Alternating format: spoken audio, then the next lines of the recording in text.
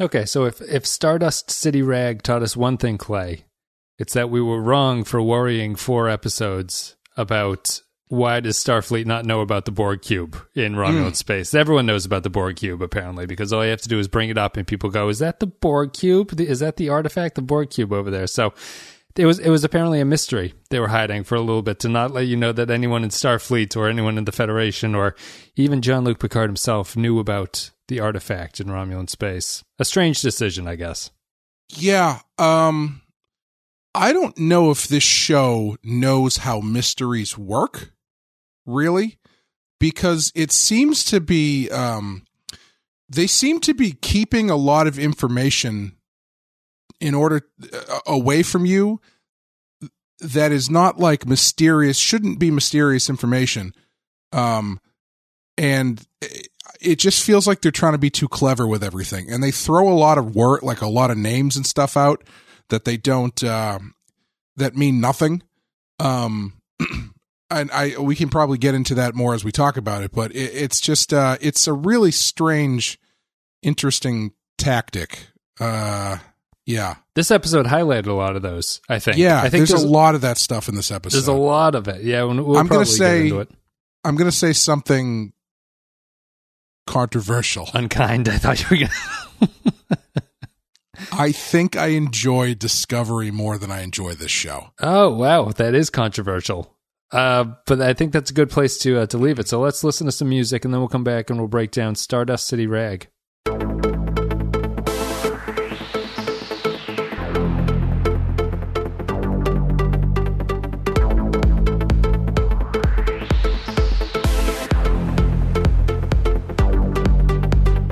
Okay, so Stardust City Rag is the 5th episode of the first season of Star Trek Picard. Aired on February 20th, 2020. A lot of 20s and 2s and 0s in that. Written by Kirsten Beyer, directed by Jonathan Frakes. In this episode, the La Sirena crew begins an unpredictable and lively expedition on Freecloud to search for Bruce Maddox. When they learn that Maddox has found himself in a precarious situation, a familiar face offers her assistance. So here we go, Clay. That's funny that you'd say that about this. You think you might prefer Discovery to this one. This one, to me, felt very much like a Discovery episode. Like it was even the way I watched it and sort of reacted to it was very reminiscent to me of how I reacted to Discovery. Once you kind of abandon the pretense that a Discovery season is actually going to go somewhere or do something with an idea, you kind of just go, yeah, sure. Why not? Why the fuck not? Like, you throw your hands up at every single reveal that comes along. You're just like, sure, that sounds good. Great. Let's do that. I felt this way. I felt that way about this episode. And this episode kind of makes me wonder if I was just wrong about Picard in the lead up to it, in that I was saying that I thought that maybe Picard has something over Discovery because it has a theme or an idea that it wants to talk about, and I'm starting to become very concerned that the show has no idea what it's talking about for like what it's trying to do. I'm really shocked by how little it's leaning into what its setup seems to be, and it feels to me like it's starting to go into this Discovery route of just like zigzagging all over the place for the hell of it, just to keep the pace up and things like that. And I'm really disenchanted by how, even at this point, we're halfway through the season, I would have expected what the series is about to be set in stone by now, and I just don't think it's there at this point. So it's going to be a race to the finish line. You mean halfway through the season you weren't expecting to have an entire episode hinge on backstory about a character we haven't seen since Voyager ended, and stuff that happened off screen 15 years ago? And you don't know who Icheb is, or however you pronounce his name. Yeah, no idea. I mean, I got the idea that apparently they were close. Yeah, but I just. I really don't want any more episodes of this show where Picard says, "What are you talking about?" and then just stands there with a fart look on his face while people tell him a story. I don't get, like, why.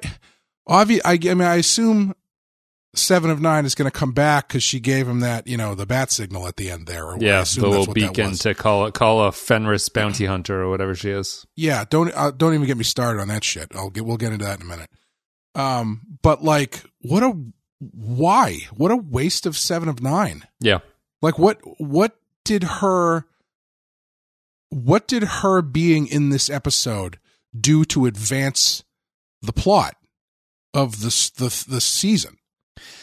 I guess you get that the Tal Shiar is involved with whoever this woman is. First of all, could have fixed a lot of problems by having that woman at the beginning of that opening scene where they kill the guy, that dude from Voyager that everybody knows that I don't know, like, or something, like just to, because when Seven confronts her at the end, it's like this big reveal, and you don't know who any of these people are. Yeah, yeah. Or why you should care until 7 of 9 talks for 5 minutes and tells you why you should care, and then Picard goes, "Oh yeah, I could see why that would be kind of sticky in this situation." Yes, and it's like I don't know what, and then they dump her off. I thought the end was really good. I really liked the stuff with Agnes and Bruce Maddox. Do we know if that's the same guy from TNG? It's not the same actor. If that's what you mean. Was. It didn't really look like him, but age does weird things to people. No, I had to look it up, but it is not the same actor. It's a new guy. I thought that stuff was good. That was like legitimately interesting to me. Pretty much everything else in this episode I thought was a waste of time. You're going to Free Cloud. You know Free Cloud? I hate the place, but the Fenris Rangers, keep our money there. What little of it there is. It's a tough time on Fenris, I hear. Does that make you happy? I admire the Rangers' goals, their courage, their tenacity. But you are taking the law into your own hands. What law? Point taken. I mean, we'll get to the Agnes and Agnes and Maddox, to me, annoyed me in the same way. I guess we can get that out of the way right now, because that annoyed me in the same way, because to me, that's a case of what you were talking about before the break, which is it's a mystery only because the show wants it to be a mystery for you. Sure. And like, what is the rationale for Agnes as a character keeping her relationship with Maddox a secret from everybody? Yeah.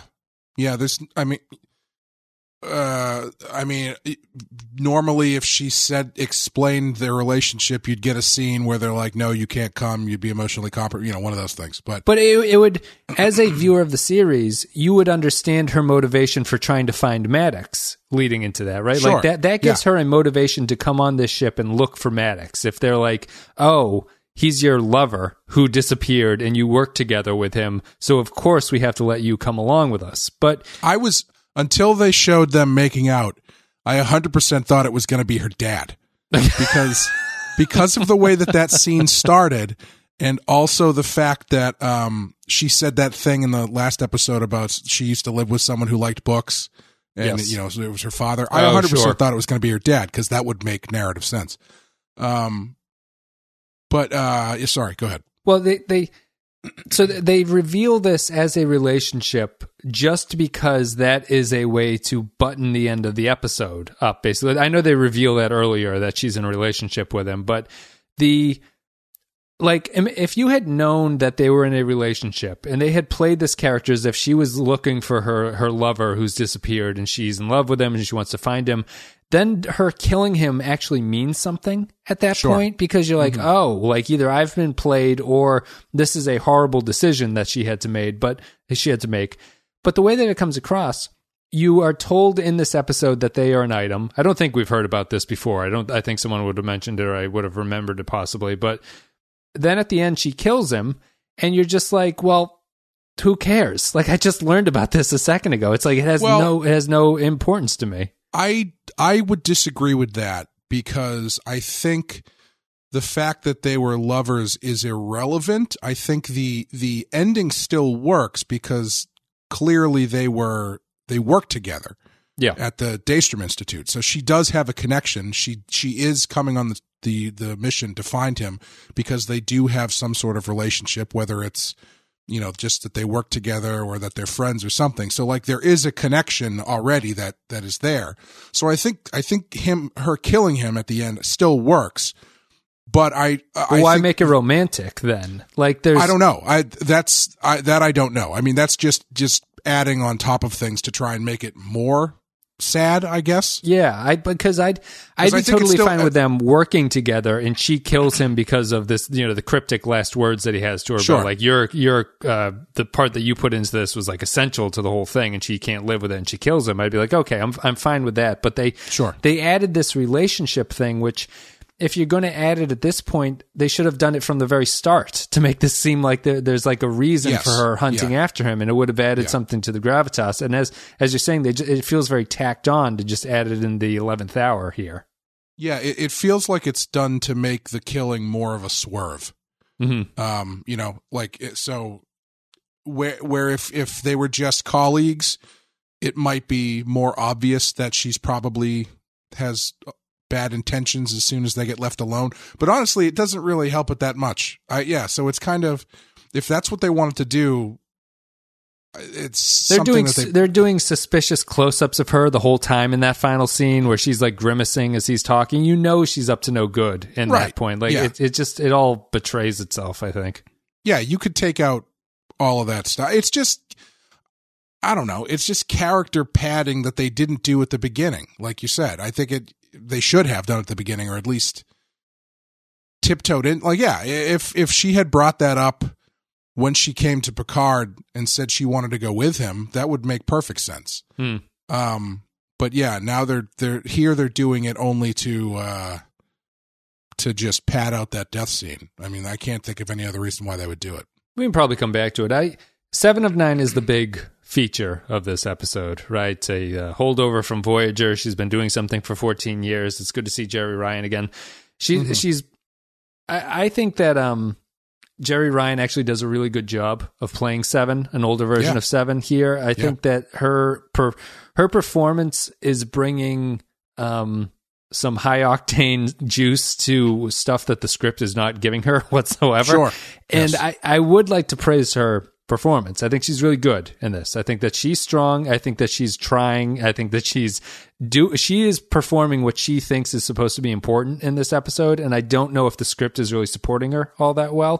Mm-hmm. The problem with 7 here, to me, feels like a very just overt who is around that we can insert into this series at this point. Like, who is tangentially related to the Borg and that we can bring in to this and have a moment, because the best moment in this episode, and this is an episode filled with terrible moments, is the final scene when she is about to beam down to the planet for the final time, and she has the conversation with Picard about, did you ever regain your humanity when you became uncoupled from the Borg? And he says, yes. And she says, all of it? He says, no. And he says, but we have to work on that. That's like our goal in life. How is the entire goddamn relationship between those two characters not built around that? It's only brought up at the very end. It's like the whole thing is such a waste of time, in that Picard, the relationship that Picard should have to this character only comes across as like Picard is a fan of Star Trek who's like, I can't believe 7 of 9 is on my show right now. Yeah. And well, in the show they don't even know how they know each other. There's literally a scene where they're like, oh, how do they know each other? And Agnes or whoever's like, I don't know. They must know each other from back in their Starfleet days. It's like, come on, guys. But how do they? The bond between them only seems to exist because of that last conversation they have. That's the bond that binds them. That they're both ex-Borg and they share something there. But the episode doesn't have anything to say about that. It just brings it up as kind of this like final goodbye thing, and it's like, what a waste of time to not have them talking about this the entire time, or have them like delving into it, having, because you're going to say that defends the theme of the series and everything, is that like past regrets and fixing your mistakes and stuff like that. But the episode focuses on a goofy cosplay Ocean's 11 plot instead of what's actually interesting about those two characters getting together. Yeah. Like I feel like maybe this would be too hacky. I don't know. But, I feel like I would prefer if instead of that opening scene where she has to mercy kill Ichiban or whatever his name is. Ichiro. Ichiro? No, Icheb. Icheb. Instead of mercy killing that guy, if they did a flashback to like a Picard running a Starfleet, what's the word I'm looking for? Not AA, but like a recovery program. A recovery program for people who used to be Borg or something. Yeah, and then you see how they interacted back then, where Seven of Nine's really angry about it, and Picard is not, or something. You know, like just give us a little bit more instead of that little tag at the end. Instead of, I mean, I could only assume that the stuff with Ichiro is that woman is harvesting Borg stuff for the Tal Shia. I don't know. I feel like there's not enough interesting plot. There's a lot of plot going on, but none of it is interesting enough for me to want to know about it. Mm-hmm. In lieu of, I don't want to, I'm more interested in the character work than I am about any of this plot crap that's happening. Yes. So I don't know why they insist on just giving you all these like disparate strands of this plot that is not really interesting because we don't even really know what the hell's going on. Yeah. Yeah. If there was something a little bit more concrete at the center of it, I think maybe that would be more interesting. But, you know, people aren't coming to this show because they want to see what's going on with the Romulans and the Borg technology. Yeah. Yeah. You know, you're coming because you want to see Picard. He's the name of the show. You want to see him, you know, having the conversation, doing what he's doing and having, well, maybe not any more conversations. There's a lot of conversations in this show. But like you want to see. Is there a conversation or is there people just telling you stuff? Yeah, it's people telling you stuff. But, you know, that's what you want to see, that character and how he's adapted to this big picture problem. And like that stuff is way more interesting than like, are the Fenris Rangers something that existed before this show? I don't believe so. I've never heard that. I mean, it's another problem of this time jump that they've had to make because it's 15 years later in the TNG universe, like from the end of TNG or Nemesis or whatever, or the Romulan destruction to this point has been 15 years roughly. So they had to fill in Seven's backstory. What's Seven been up to for these 14 years, right? Mm-hmm.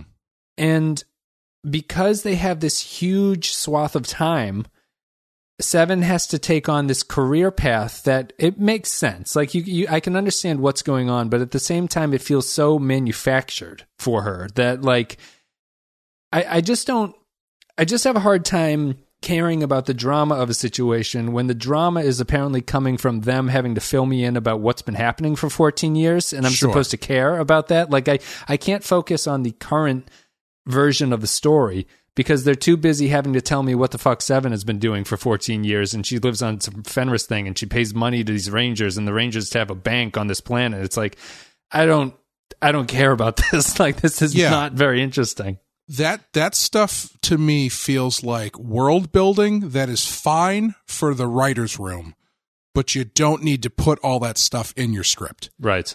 That like the stuff about the Fenris Rangers was just making my head hurt because it's like I don't understand why they're telling us all this stuff. They keep saying the Fenris Rangers like that's supposed to mean something, but I don't know what it is.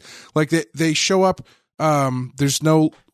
In the last episode, they're like, don't the Fenris Rangers patrol this area? And then when her ship shows up, nobody's like, oh, that's a Fenris Ranger ship. You know? And then so it's Seven of Nine shows up.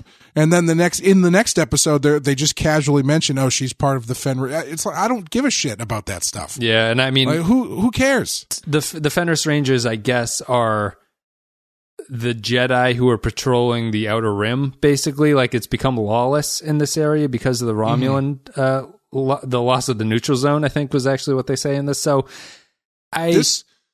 Sorry, go ahead. Well, I understand the need for that stuff to be explained, but that stuff seems to have zero bearing on what this story is about to this point. Yeah. There's just I don't care about the lawlessness around Romulus. I assume things are kind of like that, but I don't need to be told that there are these groups going around and sort of acting as vigilantes or whatever, because it feels like it's a distraction from what the story is supposed to be. Like, I don't need to be brought up to date and like fully informed of everything that's happened in this universe to this point. I'm just kind of, I'm tagging along with Picard as he goes on an adventure, I suppose. And I don't need to know all the backstory that's going on, because the backstory is irrelevant to his plot of finding Soji. There's nothing that we don't run into the Fenris Rangers. We don't know anything about them. We don't care about them. It's Seven is joined. I guess that's fine. That's why she kills people readily now, but it's irrelevant to me. Yeah, and for me, it was like if I watched an episode of Deep Space Nine and they just start casually talking about the Maquis, and I've never seen an episode with the Maquis in it. Right. You know what I mean? Where it's like, everybody's talking about it. Everybody seems to know what this is. It doesn't have any bearing on the plot. It's just something they're talking about. Unless you know what it is, which the Maquis, you have at least a shot. Yeah. If you and they're doing more of it too. That's the thing that's killing me. Like in that at the end with 7 of 9 and the woman who looks suspiciously like Deanna Troi, she's talking about whatever, and she's like, you were babbling about blah blah blah, and they drop like 2 more things that sound like they're secret societies. Yes, I don't remember exactly what she said, but it was just something that screamed to me. Here's another one of those things. It's like in a Lovecraft story where one character they find has gone nuts, and and like the person who's, you know, quote unquote writing the story is like, he just started saying things like Yog Sothoth and the beast with 100 eyes and stuff like that, and it's meant to build, you know, fear and all that kind of crap. Yeah. But it's not like, you don't do that like in the middle of the story. That's Yeah. like at the beginning when you just use that to set the mood. That isn't just like a mid-season another piece of crap that's going to come out at some point that you're not going to know anything about because you weren't paying close enough attention to this dialogue that between a character that you haven't seen in 15 years and a character you don't care about. You know, it's just, it's difficult for me to get into this. And the reason why I said I think I enjoy Discovery more is because at this point in Discovery, I at least know who the characters are for the most part. Mm-hmm. And so there's a level of like, I know what they're going to do structurally. I know what this is going to do as far as the look of the show and the kind of thing they're going to do. So I can kind of just sit back and just let it wash over me. Discovery, and, you can allow that Discovery. to happen. Yeah, because like I know who Michael Burnham is, I know who Saru is, I know who Tilly is, and I know who Dr. Guy is, Stamets. So there's a certain understanding of how these characters are going to interact with each other, and I may think the story is ridiculous, but at least I kind of like know what I'm in for and can kind of just enjoy it. Yeah. This one is just, I don't know who any of these people are, and you're 5 episodes in to a 10 episode season, and I don't know why I should super care about the fact that Raffi is a conspiracy theorist with like a drug problem.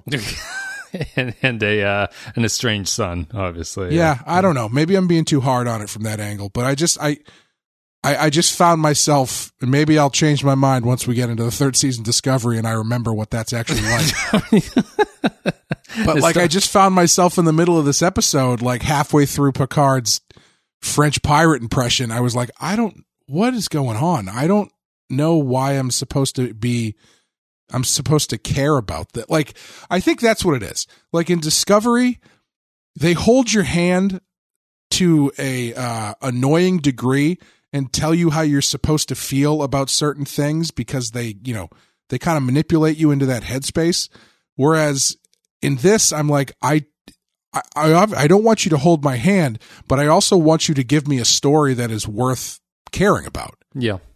And I don't think this is one of those stories. Well, the thing to me about this is that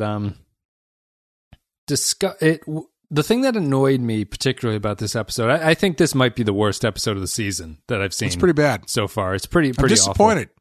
I should have known from how the costumes they were wearing in the preview last week looked like they were like off the rack at Party City. The thing that I find the show from the point of view of this episode, not all that dissimilar to Discovery, in that the characters, because I think you might be sort of fondly remembering Discovery character interactions in a way that doesn't actually happen on that show too. It's possible. It's very possible. And I think that the characters here on this show are kind of copying that. And I feel that they took a step back from the last episode where I felt that they interacted with each other in a way that felt more realistic and wasn't sort of like this character's archetype would react this way to this kind of situation and it would tell this person this kind of thing. Here it felt more tropey than anything, and that's how this series has a lot of lazy writer tropes inserted into it, like the drinking thing to show that someone is like troubled or something. It's just they have a drink all the time. It's just a lazy trope. It's like who was doing that? Seven. She wants bourbon. Oh yeah, at the start. Sure. Which you're in a holodeck. It's not going to fill you up, but I think it's not going to get you drunk either. What annoyed me about this episode is that it felt to me the most like Discovery's pacing that out of all the episodes that we've seen so far. And this is not a slow show by any stretch. The show's been moving to this point. But here, I felt like, to me, the most absurd thing about the Seven story is she tells them something. She tells them she's going to go down with them. They go down. They meet the woman. Woman recognizes her. Seven immediately changes plans, grabs her by the neck, and that for some reason foils all these bodyguards who are around her. Yeah. And then she turns the tables on them just by doing that, reveals her true state of mind, reveals this. Picard's shocked that someone would lie to him or whatever. And then she goes up. They all get beamed out. And then Seven goes back up. Seven goes back down, kills her, and walks off. It's just that for how they're playing this as like an Ocean's 11 thing, there were zero stakes the entire episode. Yeah. There's no nervous energy. There's nothing nervous. You're not nervous about anything. Seven handles the business by grabbing her by the neck and says, everyone put their guns down. They do, and that's fine. It's just so boring. And it's like they have to get through this scene. They have to get through this episode. They have to do this Seven storyline for some reason. And this is just the fastest, quickest, dirtiest way to get it done. And it's really disappointing and annoying to watch. And there's literally a point in the show where one of the characters turns to Picard and goes, "Are we still pretending?" Yeah, Elron or whatever. Yeah, and Picard's like, "No, we're not doing that anymore." Like, what's going on, man? Like when Seven goes rogue, it doesn't like build the tension. Everybody just it's like she blew up the improv scene or something. You know what I mean? Where it's like, everybody's got their kooky character, and then Seven pulled out a gun, and everyone's like, back to one, I guess. It was so easy to overcome their adversity that the charade makes no sense in hindsight. Sure. Yeah. You know, it's just like they just did it because they wanted to be. I think it's a bad mix of tones, because this is an incredibly dark episode of Star Trek 2 that has a lot of like brutal murder and torture in it. But I feel like they felt that they had to lighten the mood or something in the middle because of all the death that were on the bookends of it. So they made them do this kind of goofy Ocean's 11 plot, which it just doesn't work. Like the mashup of those two tones feels incredibly strange and wrong for what they're trying to do. And it feels like the tone steps on each other's feet the entire episode. Also, how do you have Picard presented with the fact that this mission he's on is going to involve a Borg cube or the Borg in any way, and have him completely no-sell that information, where they're just, or whoever is it Maddox who's like, oh, she's on the artifact, and he's like, the Borg cube, huh? Yeah. All right, I guess we're going there. You know, like, why? No flashback to Locutus close face-ups, yeah. Especially with 7 of 9 on there, and especially with this whole thing about like regaining your humanity and people pulling the pieces out of you, and 7, all that dialogue about 7 being, she was a Borg from when she was younger, so she's all even more fucked up than normal people, which still doesn't make any sense to me because if whatever. But she shouldn't look that good if she's been a Borg since she was a kid. It's all on the inside. It's all. I guess. But and he's just like, oh, all right, well, yeah, I assumed this was going to happen eventually. I don't know. It just feels strange to me where you've got this character and this character who is a former Borg in Picard. You've got another character who is a character who is a former Borg in Picard and who has more or less gotten over it for the sake of argument. Mm-hmm. And you've also got this other character who was formerly a Borg who clearly has not gotten over it. And then you've got all this imagery and all this stuff about like the horrors of harvesting these pieces and how it's destroying these people. And then when it's dehumanizing, which I like. I do think that they're getting across the dehumanization of the Borg in a way that's very interesting, both from the perspective of becoming a Borg and the way that people don't treat them as real people once they are Borg or once they've been changed. I think that's well done. I think maybe like that's as well done as anything that the show has done, but it's not fitting in to the Picard angle in a way that it seems like it should obviously fit in some way, dealing with his past and everything. But it feels like it's just this very tertiary connection between the two of them. Yeah, you've got all that stuff in play in this episode, but they're not leaning into any of it. And they're just doing this like wacky mix-em-up. And then at the end, when Picard is confronted with this stuff, he's just sort of like, meh. I don't know. It's just, it feels like the pieces were there. They just put the puzzle together in the wrong order. Yeah. Yeah. I mean. And also, why does Seven leave? Like, you should, I feel like, I don't know. I feel like Seven should want to go to that cube. Yes. Instead of just fucking off to shoot that lady and then go back on the run or something like that, finding out that whatever is going on here involves a Borg cube and the Romulans possibly doing something shady over there, especially after that speech that she gave about helping the helpless and, the stuff at the beginning with Ichiro, Icheb. I think we've said it so many funky times now that I'm not even sure that that's it, but I'm pretty sure his name is Icheb. Ich bin ein Berliner. Ichabod Crane. Yeah, but like that opening scene is literally her not being able to save someone whose life has been destroyed by the fact that they have Borg parts inside of them. And it's like this devastating thing. So thematically, you would think, oh, well, presented with the chance to help others in that situation, hell yeah, I'm sticking around for this fight. Yeah. But nope, we only had money for one episode. Yeah. Or two, when she comes back with the rest of the fucking Fenris Rangers at the end to help save Picard's ship when they get bogged down by Borg-powered Romulan warbirds or some shit. A nice callback to when the Kelpians learned how to fly starships and came in and saved the Discovery. Yeah. All the formerly Borg mental patients are going to all of a sudden know how to fly spaceships. That's really my big problem with the Seven stuff is that it feels. I'm surprised, judging from the material. I expected Seven to have a more integral role in what was going on in this story. And to be fair, we don't know that she doesn't. We might start cutting back to her on whatever mission she's on and how that. I don't think that's going to happen with 5 episodes left in the season, but you never know.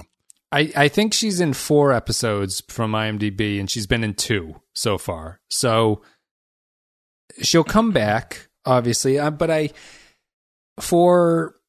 just surprised. I'm really surprised that how well designed she is to fit into this story, being an ex-Borg like Picard, being Borg related, being a returning character, being someone that we know, someone that you can sort of tie into things. Her involvement in this storyline feels like it could have been anybody, and they just named it 7 of 9 for this role. And it doesn't feel to me like it ever it doesn't feel to me like good writing where at the genesis of this story, you come up with a good idea as to why Seven and Picard would be interacting with each other. Yeah. And that just doesn't come across. It comes across as purely getting names in there that you need to know. And it makes me actually very terrified of how they're going to insert Riker and Troy into this. I was thinking the same thing, where I was like, at this point, I hope they don't show up. They just cut those scenes. But because they haven't shown that they understand why there would be a reason for these characters to return in this show. And I'm shocked by that, really. That was the most surprising thing. It's just killing me the way that they're handling a lot of these characters. Because, like, we said, I think in the last episode, or maybe the one before that they really dropped the ball not having the Raffi character be a character we know from TNG. Yeah. And could you imagine this episode if Raffi was like Geordi or something? It would be the best storyline in the show if you had this character that we know who's clearly going through some shit that is trying to help Picard, but also is trying to get their life together. And it's like that scene where she gets up on the transporter pad and they kind of have that, final goodbye scene or whatever. The fake goodbye, you mean? Yeah, the fake goodbye before she heads down to see her son. Did you imagine if that was Geordi or Riker or something? That would have been a great scene. But I think that if you insert Geordi or Riker into that, right, I actually get the sense, and I don't know if I'm supposed to get the sense, I get the sense even that Wesley. Picard, if it was Wesley, it would be great. How do you describe the relationship between Picard and Raffi? Because I think if you do what you're saying and replace him with Geordi or Riker, right, the way Picard treats her seems wrong if it's Riker or Geordi, right? He seems too narcissistic or something, like he's too invested in his own mission and doesn't care about her problems. But I don't know if the scripts and the performance of this are playing the Picard and Raffi relationship that way. I don't get the sense that Picard is blind to the needs of Raffi. I think that he actually comes across as wanting to support her, but he kind of respects the fact that she's her own independent person and wants to do her own thing. Sure. The tragedy of it is if Picard is too wrapped up in his own shit and he can't see the suffering that's going on the other side. That's a better story there. And it's just not happening. And I think that if you brought in characters like Riker and Geordi, it becomes more apparent. And I don't know if that's intentional, but I think it should be intentional. Yeah. Yeah. No, you're probably right. I think it just seems like, I don't know. It just seems like it's a lot of stuff that we're supposed to be caring about with that character that just isn't landing because none of it, we don't have any basis to care about any of it. Yeah. Her scene is awful. And if the episode was 3 minutes long, that would have been the scene that they'd cut, There's nothing, it's an obvious fake out. They're not saying goodbye forever. She goes down, she talks to her kid. The problem with that scene is nothing changes if you cut that scene. If you just cut the fact that she ever left and comes back to the ship, nothing happened there. It's just that Raffi's not in this episode. She doesn't have she doesn't learn something down there that makes her want to come back. She doesn't do anything that is like, betraying herself or anything to come back and show some kind of character motivation. It's just she goes down, has a conversation, and realizes she's got nowhere else to go. So she goes back to the ship and locks herself into her room. And it's what is the point of that? Like you could easily cut that scene and nothing changes about Raffi there. Yeah, it's just a character beat that doesn't make me care about the character anymore. No. What a weird, I know they did it because they wanted to hammer home the point that she's a grandmother or a soon-to-be grandmother, and that's going to be devastating to her. But what meeting her son outside the ultrasound room or something and being like, hey, weird. Son, it's me. I found you here. Yeah, that's very weird. Yeah, if I think it would have been more interesting, okay, instead of what does Raffi learn coming out of that scene? I think you could play the scene the same way and think about what we learn about Raffi. But what we do learn about Raffi is not really integral to anything, and it doesn't really tell us anything that we didn't really know before. Well, she's going to be right about the synth attack, right? Sure. But there's no way she's wrong about that. But I think that's the problem, is because we know that the synth attack is suspicious, or it's going to be, or this character would not harp on this point all the time if they were totally wrong about it. Yeah. So when you know that she's right, there's no drama to that scene, because if she's wrong, that scene is totally different or something. Like if the son can actually poke holes in her argument and make her seem crazy, Raffi takes on a different characterization. But as it stands, Right. she's just a person who can't convince the world that she's right. And it's like, well, so that's why you're smoking the snake weed or whatever they call it in this show. It's not very satisfying to watch. Yeah, if we had gotten to that scene and what we knew about Raffi up to that point was that she was like a little bit too overly eager to jump down the rabbit hole of this like conspiracy idea that Picard's throwing at her. You know, like something where the way that she presents herself to her son is contrary to what we thought we knew about her as a character. That way it's like, oh, she's not just helping Picard because she believes his shit. She's like a conspiracy theorist who might be like kind of out of her mind a little bit. Even though obviously that's not the case, but you know what I mean? Yeah. Something like that where it's like you get something out of it that makes you think about the character differently instead of just, oh, she has a son that she's estranged from and isn't life as someone who's right hard. No one just chooses to do drugs. They have reasons to be driven to drugs. I still don't understand why she ended up like on Skid Row when Picard left his job. And I feel like that's a big part of it is like, I guess. Why she got fired. Yeah. Why Picard resigning led to her being fired. I feel like so much of this could have been saved if we just saw that scene in episode 2 or 3 or whatever, where he actually gets fired. Like if Picard goes in there and he starts talking his stuff and then she tries to back him up by giving him this information about like, oh, she's bringing the conspiracy information, something like that. Right. And then the admirals realized they had to cut off both heads of this insurrection against them or something. Yeah. So at least there you have this idea that the stuff that she believes has made her a pariah and has prevented her from living her life, that kind of stuff, instead of just, well, I guess you are my boss, so I guess I'm fired too. That's how the military works, right? That's how the military works. I know it's strange. But don't worry. They mentioned Quark and the Breen, so we're all in good graces again. I know. Right? That's how this works. Quark has a sign in the outside of one of the exterior. That's Quark's bar is lit up in neon. Oh, does he? Oh, I missed that. That's fun. And there's I take it back. This is a great episode. The Mott's Barbershop is another thing, which is a callback to the barber on TNG. I guess everyone has settled on this planet for whatever reason to make their quota. Yeah, if they really wanted to impress me, one of those signs would be for Garrick's Tailor Shop. I thought about this a bit too much, maybe because the episode wasn't really holding my attention too much, but I don't believe Quark would ever leave Deep Space Nine, quite frankly. Yeah. Seems wrong to me. He's there at the end of the series. He's there now. I feel like he would talk about it all the time. Yes. But he would never actually do it. Right. That's a good perspective. Unless Rom left, like if Rom and Lita decided to like open their own bar or something like that, I think he would leave with them, and under the pretense of like, well, you're not going to be able to do this, so I'm going to have to make sure you do it right. Sure. But I don't think that he would ever actively like, if Rom is there and if he's got no reason to really leave, I don't think he would leave. Anything else to talk about that? Like I don't know. I sometimes wonder or worry about the fact that the podcast episodes for the bad episodes are us just kind of going like, what the fuck? Like, why did that happen?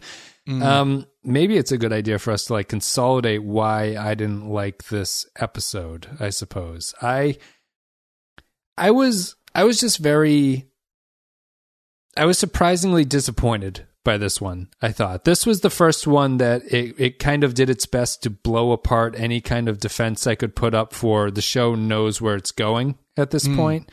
And I fundamentally just think that the series doesn't know what it's about. And I think a good way to show that is from what we learned in the last episode about Elrond, and we had the episode that we really liked. Elrond has apparently been reduced to the Data joke character who only chimes in with some dumbass comment or observation that he's made. And maybe they're going to redeem him and stuff like that. But when you have such a small cast, and the characters are being brought in because of this deep, in Elrond's case, it's this deep regret that Picard failed to live up to a promise that he had made. And that's why he's brought this guy with him. And the guy is with him because this is a lost cause. Like, there is no redemption for Picard at this point. Like, or Elrond thinks that. How does that character in the next episode just get immediately turned into a comedy relief role? Like, right. Where's the thought process there? Why does he not have more to say? Why is everyone joking around so goddamn much about this thing? It's just a strange mashup of the show not being what I thought it was and what I thought it was obvious that the show had to be from a writing perspective. They just aren't seizing on it. Yeah, I think for me, the thing that was really not working for me in this episode, and in a larger sense, the series, is this. I feel like they are presenting this story in a way that makes sense if you are part of the writer's room. Like, it feels like they have, as a group, hashed out every detail of this story and all of these side things and all of these characters and backstories and stuff. And the way that they're forgetting that we don't know that stuff. And so the way that they're presenting it is very nonchalantly dropping information that doesn't make any sense to us or doesn't matter to us, and like making us trying to feed us these plot lines that are supposed to be important, but we don't have any reason to think that they're important or care about them. And so then you've got what, like, for instance, I think Bruce Maddox is a perfect example of this. I don't understand, like, he doesn't bring anything really to the table in this episode other than the fact that he tells him that Daj, is that the other one? Daj and Soji. Soji's the one who's alive, right? Yes. Yep. Other than the fact that Soji's on the Borg cube, like, they talked about him for like 3 episodes as this big, important character involved in the story. But we don't still have any idea why. Imagine, I assume he created Daj and Soji, but aside from that, like, I don't know why he's important to anybody. And if he is important, the fact that he's dead means nothing to me. And I don't know. I think my problem with the Maddox thing at this point is that imagine if this is your first Star Trek series, right? Oh, God forbid. We as people semi-familiar with the franchise know who Bruce Maddox is. Right? If I hadn't rewatched that episode, I would have no idea who this guy is. But I think the thing is, if you approach this from the perspective of someone unfamiliar with it, Bruce Maddox becomes incomprehensibly weak as a character, I think. Yeah, like absolutely. You go, why are they chasing this guy? They chase him and he just dies? Like, why do we care about him? Fans of the show were giving a lot of leeway to that plot line, I think, because they're like, oh, this ties into my point about what I thought that was obvious. Like, oh, Bruce Maddox is there because they're going to talk about this or something. Like, Bruce Maddox exists in this story because Bruce Maddox as a character, like 7 of 9, has some connection to this. They have some sort of insight that they can provide to this story. And none of the characters provide any insight. Yeah, Bruce Maddox, the way they talked about him, seemed like he was going to be the character who at least shines a light on a couple of the pieces of the puzzle. Right. Instead of just adding more mystery to things. Right. Exactly. And I think that's the biggest problem, is that I've said that like 4 times, but I think that's a big problem, is that they keep stacking these mysteries on top of each other without really giving the ones on the bottom any time to breathe or pay off, really. Yeah. Yeah. Hope you forget about them. Yeah, and it just makes it tough to follow and tough to care about, especially when your show is supposed to be, at least it seemed like it was supposed to be, about Picard sort of ruminating on his life and what he's going to do with the rest of his life and his transgressions in his life. And remember, he's been diagnosed with a terminal disease in this series. We got exactly 1 episode of him feeling bad about shit he could have done differently, and it was the best episode of the series so far. Yeah. I don't know. It's just but Saru is great. Let's take a break. We'll play an audio clip, and then we'll come back, and me and Clay will give our final thoughts about Stardust City Rag. Which is a great Elton John song. Beautiful title. After they brought you back from your time in the collective, do you honestly feel that you regained your humanity? Yes.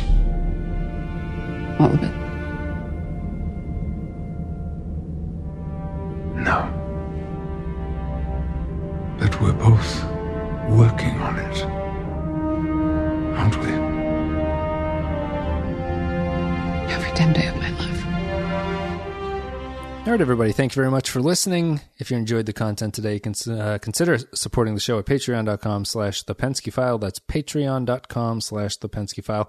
A couple dollars a month, and you get extra stuff, extra podcasts, some videos, the behind-the-scenes stuff over at Patreon. And as always, our Captain tier supporters get a shout-out. Special thanks go to Andrew Cherlog, Ben Douglas, Captain Quark, Cardinal Doomsday, Christian Michaels, Christian Pouch, Darth Moss, David Beemore, David K., Dwayne Hackett, Eric Johnson, HH28, Jacob123, Jeffrey Koch, Joint Mango, Jordan Cooper, Kevin Rice, Kyle Barrett, Mad Courier 6, Matt Cutler, Matt Ross, Mike Burnett, Nathan Elliott, Neil Brennan, Nick Sergi, Robert Cummins, Russell Elwood, Samuel Custer, Grim Santos, Sean, Stefan Minton, Tark Latif, Tom Hiles, Vault 13 Hero, and Will Yates. Thank you very much for supporting the show, guys. Hopefully you're enjoying Picard, or at least our coverage of Picard. If not, but that's it. Stardust City Rag, Clay, was the name of this one. I don't know.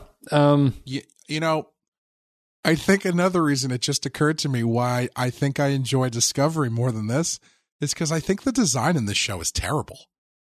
Oh, and you do you think Discovery is actively superior, or you just do you mean like production design, or what aspect of production design? Like I just don't think it's very interesting to look at, really. Like the costumes aren't particularly engaging. All of the sci-fi tech stuff looks like they just got it out of the sci-fi box backstage. Like those guns that they were holding at the club looked like toy guns you'd buy at Walmart. Mm-hmm. There was nothing like cooler about it. Whereas Discovery, the one thing it does absolutely excellently is the design in the look of the show. Let's wrap this up with a little bit of a different way than we normally do. We won't give final thoughts about the episode, I think, because we gave our final thoughts about it. There's a conversation thread on Twitter, I think, that you might have been a part of, about... If I wasn't, I am appalled and hurt that I wasn't a part. There was also a video, a channel called Resonant Arc that I listened to, did a sort of a related conversation that kind of sparked me too. It just kind of coincidentally happened to come up around the Picard thing, where they were talking about Final Fantasy and why the newest Final Fantasies video games don't really live up or don't make them feel like the way that the old ones do. Mm-hmm. And there's always this answer that it's like, oh, it's just nostalgia, and like the new stuff never really hits as good as the old stuff that you had in your youth and things like that. And well, I think that's true to a degree. I do think that as all franchises, not just Star Wars and Final Fantasy, but Star Wars and everything like it, as they move on, I think that they kind of lose a core of what they are along the way. And and I don't know why that is, because fans of the series are making the new series, you know? And sure.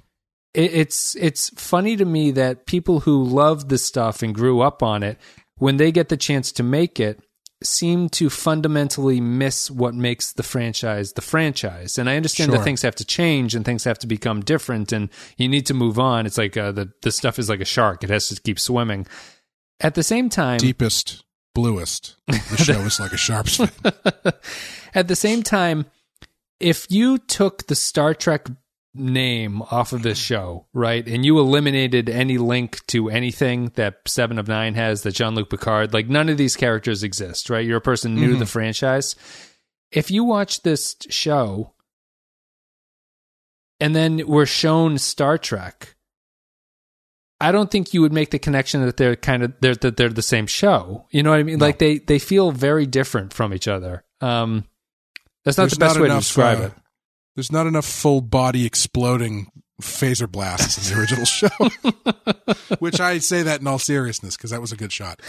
It's the censors of the era. I think that I'll throw it to you. I'll try to clarify.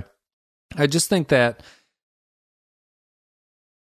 what this series and what Discovery are doing feels very different than what I would consider to be an updated Star Trek. Mm-hmm. And that sounds like it's kind of like internet hand-wringing kind of stuff, but I do fundamentally think that even down to the way that the plots of these shows are designed, which is the endless mystery, it just doesn't fit into a Star Trek context, really. It's just not what Star Trek was successful at doing, what differentiated itself from Star Wars and things like that. And I don't know. It's just strange that they have come up with this new version of telling a Star Trek story that feels very divorced from what you would expect a Star Trek show. And I'll just tie that finally into that's what's so surprising to me about the way this has gone.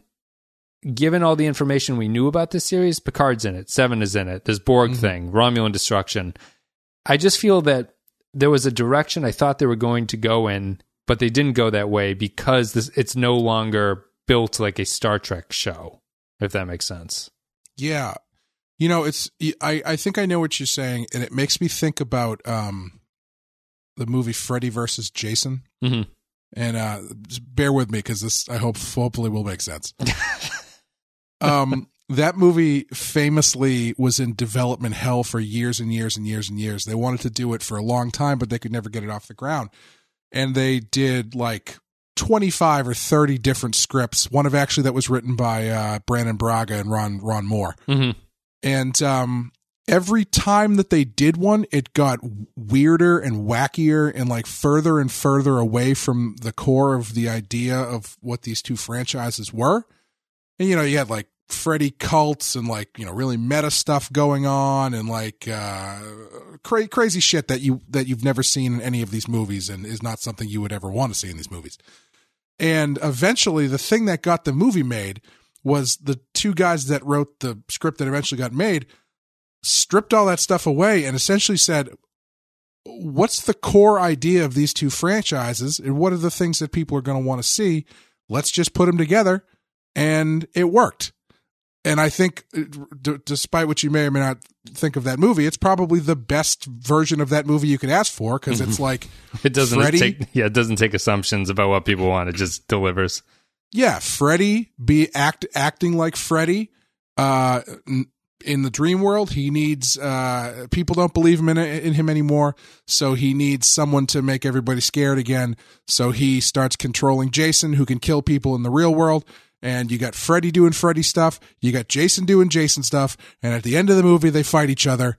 And it's very satisfying. Mm-hmm. And I think that's one of these things where as a franchise continues, you keep trying to like raise the bar, but I think they end up raising the wrong bar. Or maybe that's not the metaphor to use, but like they keep going further out to sea, but eventually the thing that's tying them to the mainland just snaps. Yeah. And they just start drifting out in open sea. So you're in a ship that looks like the thing that you're supposed to be familiar with, but it's not, there's no anchor to it. There's nothing holding it down. Yeah. And yeah, so like I think that's sort of what's happening. Arguably to a lesser, maybe I just haven't watched Discovery in a while, but I feel like at least that one has identifiable Star Trek stuff in it. Mm-hmm. Whereas this one is almost, I don't know. I hate to turn on a dime so hard from the last episode, but it just feels like it's barely a Star Trek show. Yeah. And I hate saying that because usually that's what assholes say when they don't like it for. No, that's the main internet reasons. criticism is this is not Star Trek. Yeah. Yeah. And it's like, I guess you got to think about what that means to you then, right? And for me, it's like there's a certain level of iconography associated with it, and there's a certain style of storytelling that's associated with it that I think you can update. But for some reason, they are going in a strange direction as far as the storytelling goes, and I don't think that I love it. I mean, the kicker there is that quality matters, right? If this show is exactly the same, but it was good, I'd be like, oh, this is Star Trek. Like this is. Oh yeah, absolutely. This is definitely Star Trek. But it's not. it can't manage to do that. Yeah, because I feel that the franchise has flexibility to it, and I feel that you can do things like this, and I think that it would be in trouble if it didn't have that kind of flexibility to it. I mean, Sorry, go ahead. Well, there's so many of the shows that have 200 episodes each because of how flexible it was and how it allowed for this sort of great variety of kinds of episodes and like character-based episodes and action episodes and even genre-specific episodes, and they got to play around with it for a while. Eventually, even that ran out of gas. But here, it's this. I really think that the main thing that kills me is the insistence on this, if they want to call it mystery box or whatever, but this endless mystery writing style is just really not satisfying. And it's like it's I haven't seen the final Star Wars, but it's what drove Star Wars into people not really liking it. It's like you have this idea, it's what drove Lost into its kind of predicament. It's like you eventually have to solve the mystery, and after 7 years, people expect like the face of God to appear in front of them. Yes. And when it doesn't happen, they're disappointed, and you only did it to yourself. Yeah. Yeah, I don't know. It's disappointing because I feel like there's so much potential in this show. And again, I don't want to talk about it like this is the worst thing I've ever seen in my life, because it's not.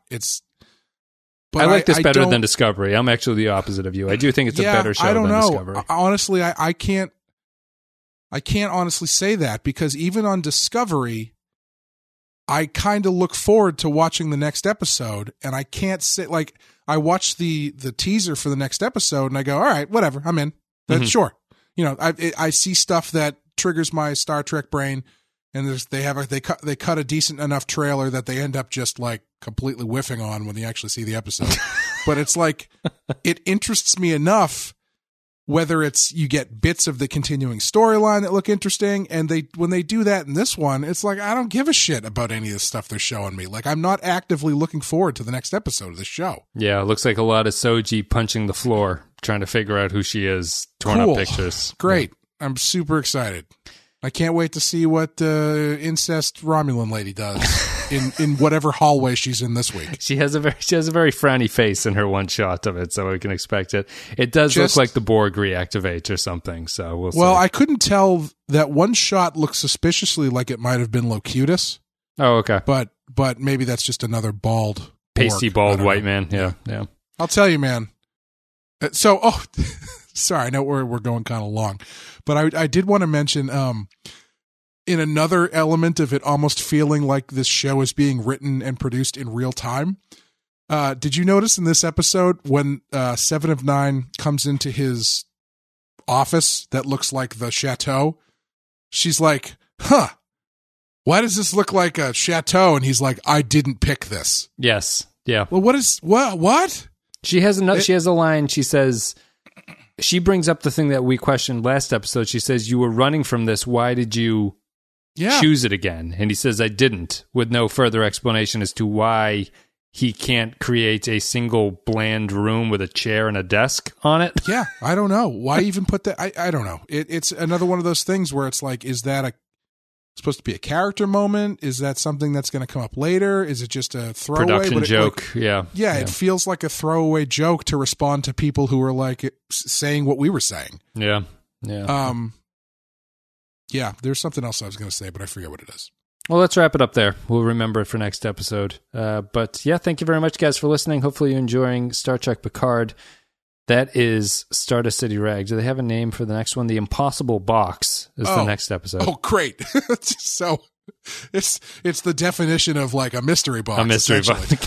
I was going to say, it almost makes me sad that this isn't being written and produced in real time, week to week, because if it were me and I was in that room, I would be like, okay, guys, we get 5 episodes. If people aren't into it, we're hitting the Q button. Oh, there you go. We're bringing in Q and blowing everything up.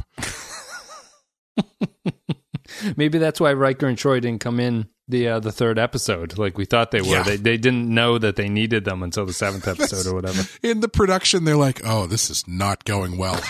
What can we do for episode 7 or whatever that will get people back on our good side? Oh, yeah, let's bring in... Somebody get Frakes on the phone. Yeah, dust the donut crumbs off of his beard to get him from behind the camera and throw him in this. Yeah, after he directed that second episode, Michael Chabon sidled up and was like, we need you. Picard's going to go home for some reason.